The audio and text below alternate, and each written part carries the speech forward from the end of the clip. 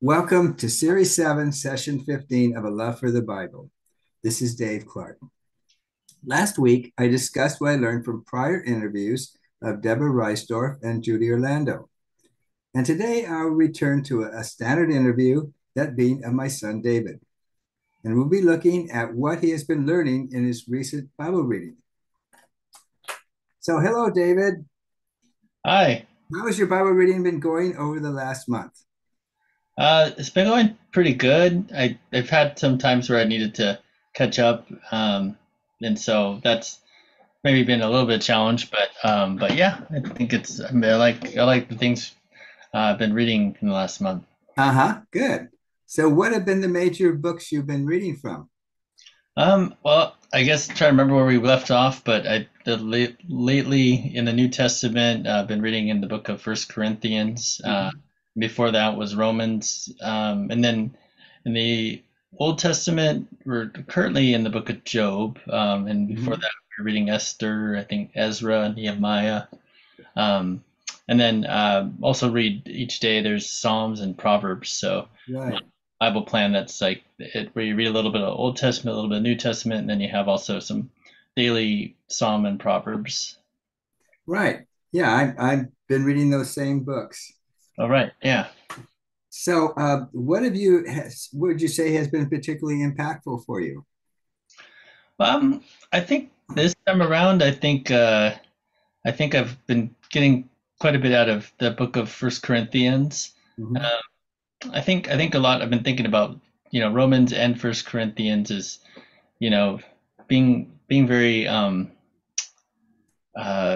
impactful on the Christian walk. I think at this point in our reading, we're now we've read the gospel, we've Jesus has come, and now it's after Jesus has left the earth, and so I think with Paul, addressing a lot of the church, in these books you have people that are, he's addressing a lot of times a lot of questions, maybe also in the context of what previously was, the law in means to have a relationship with God, and then now with Jesus. And so I think I just find it really, and I think I'm always seeing things that can relate to today, can relate to my own life, and the teachings that Paul has. In the book of Romans,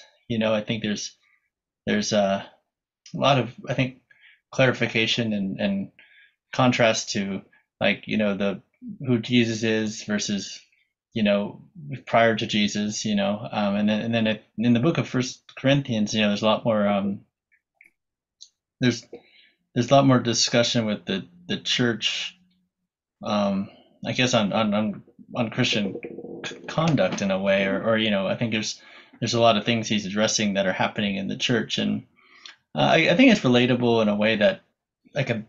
I think of a lot of times you think nothing is new under the sun, and so I think when you look at the world, and at least when I look at the world, or even the Christian church, and say, wow, there's sometimes a lot of division, or maybe different ideas, and stuff like that. It's not new. It seemed like Mhm. it was going on in Paul's time, and people had different ideas of you know um, what it meant to be even a Christian, and so he addressed a lot of things, Mhm. and I think that's stuff we can take for today. So I like that Yeah. about it. Yeah, that's I think one reason we have so many denominations is people will take different points of view on things. So Yeah. yeah. And I think he does a good job of always, I think a lot of times trying to bring it back to the simple faith in Christ Hmm.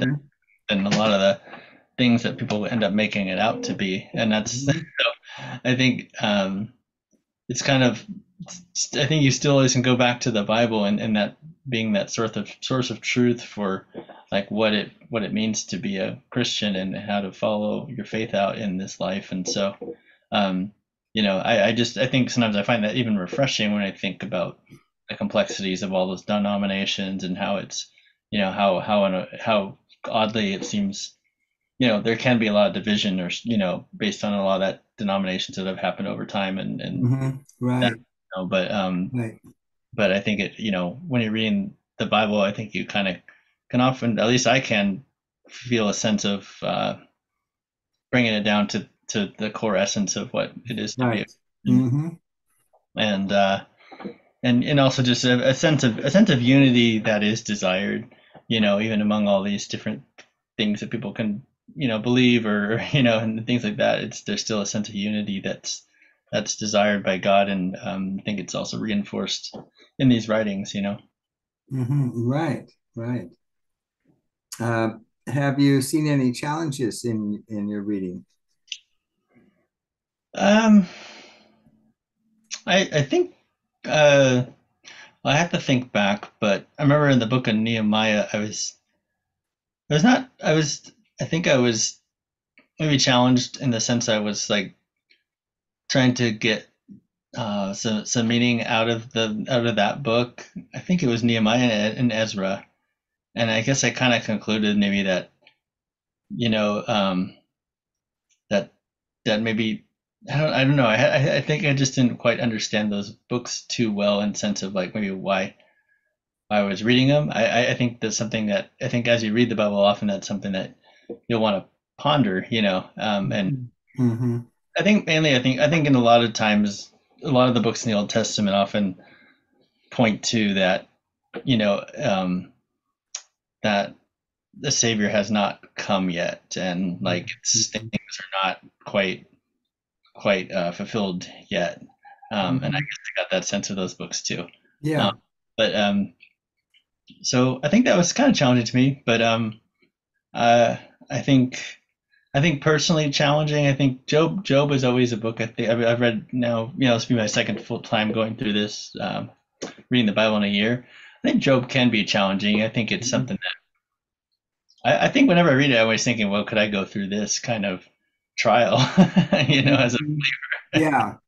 and it's rough. I mean, it just seems because he has so much against him, and um, I think you get a lot of uh, transparency with Job, even talking to God directly about what's going on. Where he's it doesn't that doesn't seem to be a sin for him to be, expressing his feelings and his things to God, during that time, Yes. which Right. in a way is Right. healthy, I guess. I think but yeah, I think that's so. It just sometimes when you read it, like, wow, this is just wow.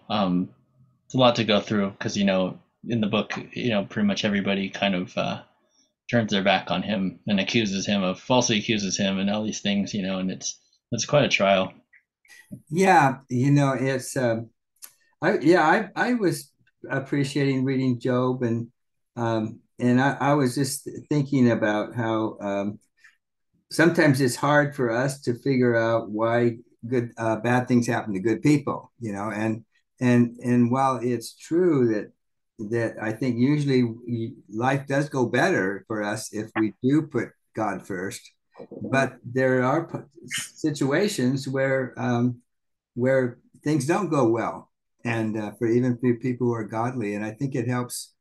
This helps to put that into context that there can be a deeper meaning why things are not going well, even if we are doing what God asks us to do. So Yeah, yeah. I think. Yeah, I agree with that. I mean, I think in general, a lot of times when you're reading the Bible in its entirety, you're getting some kind of maybe maybe even a sense of closure, I would say, if you've had questions Hmm. about you Yeah. um, following God and or following Jesus, Hmm. what your life is going to be like. I think Right. these illustrations of people and understand these things, I think because I think there is, I would agree that that's sort of a and it's certainly, I mean, I would say putting God first and following God is Hmm. going to result in a lot of harm. You're going to be out of harm's way in a lot of ways, but it isn't Hmm. exempt of things that are going to happen in your life, Hmm. but you know that I think we even reading this, so you know that God will be with you, Right. Right. and Yeah. sometimes I think we even are reading, you've seen God call people to put themselves in harm's way. I think Hmm. just thinking back on some of the prophets and some people that have been Hmm. things Yeah. like Yeah. remarkable. But I think that's something I've gotten is that God was with these people during Hmm. times, and there were times, and they openly admit that, like, maybe they didn't even feel like God's with them, or they'll just say those things, so we can know that our feelings that we might have during those times are relatable, Hmm. and happen not just to you but other people, as it's been illustrated in the Bible. Right. Right. I think we also see that God is with these people the entire time, even when they're going through these challenges. Yeah. Right. Yeah. So, is there any special encouragements you would like to leave with our listeners? Yeah, I think, well, one thing I think you can look forward to in reading the entire Bible, and this is something I guess I've really enjoyed, is Hmm. when you're reading it in a linear fashion. When you get to the New Testament, there's a lot of things that are kind of fresh in your mind that they're referring to, in the Bible. So, for example, like in I think it's in the First Corinthians book, chapter 10. Paul was talking about idolatry, and he references Exodus, and just different things. So I think that's really, I think those things that you just read, are really fresh in your mind, and when you're reading it in a linear fashion. So I Hmm. really like that, because when you read the New Testament, you're just like, there'll be people talking about certain things, and you can think, oh, I think that he's talking about what was addressed in this that we just read. Uh-huh. Right. So, Uh-huh. so it Right. encourages people, I think, because it gives you, I'd say it gives you a richer um, context and experience when you're reading the Bible in this way. And I would just encourage people to keep going, in the journey of reading the Bible in a year. It can be challenging. I feel like I'm always kind of fighting some challenges to keep up with it, but I think it's just being intentional about catching up if you fall behind, and I think also, maybe journaling and praying is also things that will keep you kind of motivated and going with it. Yeah, I can just share something about that myself. I was just recently on a trip to Africa, to East Africa, and we didn't have as much time to keep up with our Bible reading. So now that I'm back again, I'm reading twice as much each day. So Yeah. and then now I'm just about finally I'm all the way back up to so that I can just go the regular schedule. Yeah, Yeah. and I just thought of this now, and I might even do it again. Is even Uh-huh. journaling out, having written down or journaling out your why, why you're doing this is Yeah. a good Right.